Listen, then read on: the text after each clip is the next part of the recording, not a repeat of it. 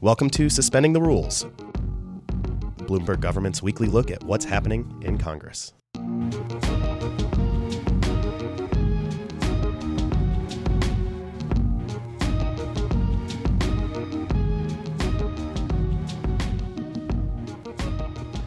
The first fiscal 2020 spending package, totaling nearly $1 trillion, hits the House floor this week, while over in the Senate, leaders are hoping to find agreement on the top-line budget numbers in the near future. This is Suspending the Rules from Bloomberg Government. I'm Adam Taylor. And I'm Sarah Babbage. The House Appropriations Committee has also released its final two spending bills, including a Homeland Security Department funding bill with a large focus on immigration. Here to discuss the ever-present budget battle are Bloomberg Government Budget and Appropriations reporter Jack Fitzpatrick and senior congressional reporter Nancy Yagnanovich. Welcome back. Thanks for having us. We've heard a lot in recent years about sequestration and budget caps, and that's definitely on the agenda this week. The House is proceeding without a deal on budget caps, but the Senate, I guess, is looking for a deal on that before they move forward, and this week could be pretty pivotal in that. That's right. I've been told that this week there will be a meeting in the Senate that Mitch McConnell, the Republican leader, will be in charge of putting together, and he'll have officials from the White House, maybe acting Chief of Staff Mulvaney, acting OMB Director Vogt, the Treasury Secretary, Steve Mnuchin, and some people from Senate Appropriations, likely Chairman Shelby, and they will sit down and they'll start talking really seriously about where they want to go on the caps, both for defense and non-defense, and also how they're going to avoid some kind of default on the debt limit, whether that's raising it, the debt limit, raising it, suspending it, but doing something. And we thought that weeks ago they were already having serious talks with the House. But this time the meeting is just with the Senate side and the White House, and no House Republicans are involved. And it's only Senate Republicans. Chuck Schumer's not in this meeting. No, it's not a bipartisan negotiation, even though Mitch McConnell said over a month ago he was talking with Nancy Pelosi about budget caps, and we thought they'd be further along, and they're running out of time, and everybody knows that. And just to throw this in, the House has only 35 more workdays before September 30 when the money runs out for the current fiscal year. So we'll start counting down those shopping days till Christmas. What happens, I mentioned sequestration, so can you run through what exactly that means if they don't get to a deal? I've been told that the White House is interested in a simple continuing resolution rather than trying to have to fight it out on all of these bills. But even if there was a CR, they still have to deal with sequestration. And what happens there is that there would be another round of across-the-board budget cuts, and non-defense would be particularly hit hard. And if you look at the House bills as they're written right now, that would mean every non-defense account would have to be cut by 16%. And the Senate bills also, and they haven't even written them yet, but we're assuming that they would be written at current levels as a starting point, they would have to be cut by almost 10%. Spending would have to be cut from where we currently have spending. So those are huge things, and they really can't get these bills across the floors of either chamber with cuts like that. So it would be a dead-on-arrival scenario. So I guess that really does give both sides of the table motivation to come together to try to work out a deal then. Absolutely, and there's nobody who wants the deal more than Mitch McConnell because he doesn't like shutdowns. He doesn't like his party being branded as a party that can't govern.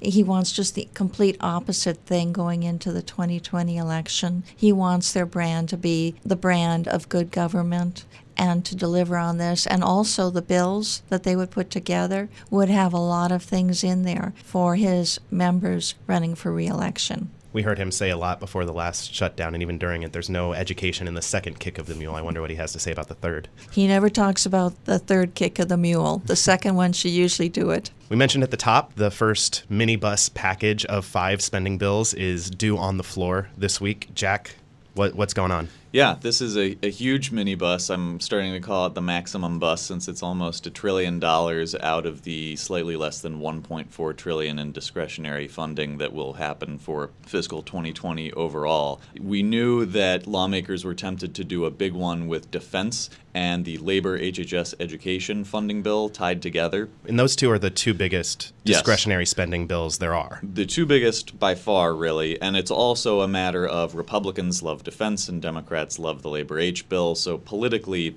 it just gets some momentum going forward. This also includes the state and foreign operations, energy and water, and legislative branch funding bills. So it's 5 out of 12 bills, but it's the vast majority of discretionary funding for fiscal 2020. Democrats seem pretty confident that they're going to pass this on their own. Republicans have already said outright, almost as a warning, you're going to have to do it without us. There's no reason for Republicans to kind of give Democrats a boost when they're passing their own House Democratic bills that aren't particularly bipartisan, and there are some riders in there that kind of turned Republicans off of, especially the labor H bill. Let's talk about those. What kinds of things are there in this bill that Republicans are opposed to and that could be problematic in the Senate? I would say the top two for Republicans. One, on the labor H bill, there's a measure that would block the so-called conscience protection rule that would allow healthcare professionals to deny service citing religious beliefs.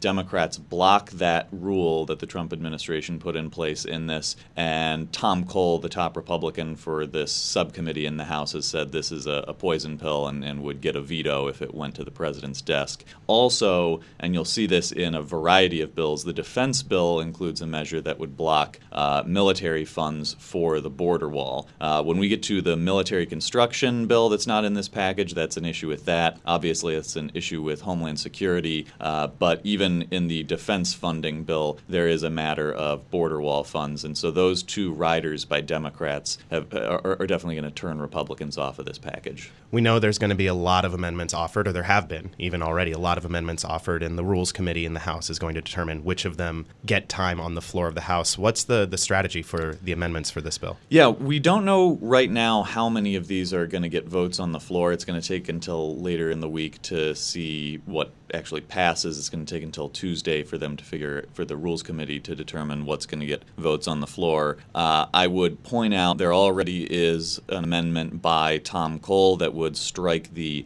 conscience protection rider. There is another measure in the labor H bill that blocks certain information sharing between HHS and the Department of Homeland Security on immigrant detention, because HHS includes the Office of Refugee Resettlement.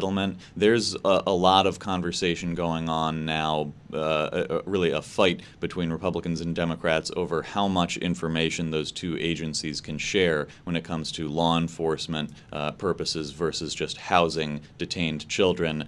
So there's another rider that Republicans would like to strike in the HHS section. There's a rider, an amendment that would strike the rider on DoD wall funds. I'm not sure how many Republican amendments are going to get votes. It could be that some of the most controversial ones do come up, but Democrats vote them down. Either way, there are a number of measures in this that make it a relatively partisan package that will kind of stake out negotiating ground for Democrats rather than move through the Senate in the form that it's in right now.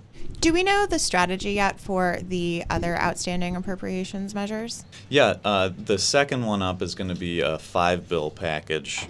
Sean Courtney at BGov has reported that the next one is going to be Transportation HUD, Agriculture FDA, Commerce Justice Science, Interior and Environment, and Military Construction and VA. So that would leave just Homeland Security and Financial Services, which tend to be two kind of sticky ones. DHS was the big holdup in the last one. Yes, and DHS will be the big holdup again. It already is, and you've seen with all these amendments in other bills that relate to the border wall or relate to immigrant detention with HHS that the immigration question and the border wall question is the holdup for appropriations. And if that issue went away, they would really just kind of snap their fingers and pass a lot of these bills. But that's the most challenging issue they're facing for the rest of the year, really. What are some of the things that are in the Homeland Security Department bill that are controversial? Well, probably the biggest one is what it doesn't include. It doesn't include any money for new border fencing, but then it also includes a rider with really broad language saying no federal funds can be used for border barrier construction in fiscal 2020. And that's kind of more broad than any of the other appropriations measures, right? Like most of them include something about the border, but that one's probably most of them are kind of narrowly focused. This overlaps with other riders that Democrats have put into other bills. The military construction one is seemingly in reference to the emergency declaration and the use of military construction funds for the border fence. This really just says no federal funds can be used for border fencing or any border barrier in fiscal 2020. So it's as hard as they could push back on the border wall. I mentioned they still are negotiating. If there's a supplemental appropriations measure for humanitarian issues at the border, they seem to be stuck on the question of information sharing between HHS and DHS. Obviously, the Homeland bill has already come out, but that seems to be an issue that they're going to struggle with for months on end, is exactly how they allow any information sharing between the two agencies. Are there other provisions in the DHS bill, which hasn't hit the floor yet, obviously, that relate to immigration on this? The ICE detention cap, this is something that Democrats fought for in the winter after the shutdown ended as they were trying to wrap up a final spending deal. They want, in their bill, they would cap detention at $34,000, which is a significant decrease compared to the current level. But probably even more importantly, Democrats want a cap within that at $17,000 for interior enforcement, which would not only limit ICE's detention capabilities, but it would force them to focus on people who had just gotten stopped at the border rather than going for people who had been living in the U.S. for a significant period of time. Nancy Ognanovich and Jack Fitzpatrick are reporters covering Congress and the appropriations process for Bloomberg Government. Thanks both of you for joining us. Thanks. Thank you. That's our show, and we'll talk to you again next week. Thank you for listening to Suspending the Rules. Be sure to subscribe wherever you get your podcasts. Find more on the subjects we discussed today and a whole lot more from Bloomberg Government at about.bgov.com. You can also follow us on Twitter at bgov. The legislative analyst team is Sarah Babbage, Noreen Chowdhury, Danielle Parnas, Michael Smallberg, and me, Adam Taylor. Our editor is Adam Schenk. Nico Anzalata is our sound engineer. Our theme music is Home Organ by Zach Nasita. More information on that can be found at premiumbeat.com.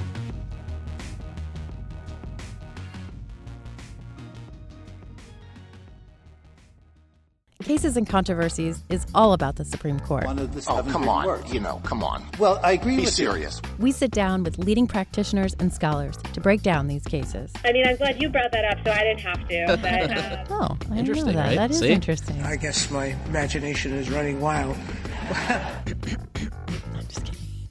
Tune in every week for our deep dive and sneak peek episodes wherever you get your podcasts. As always, check out the latest at news.bloomberglaw.com. .com.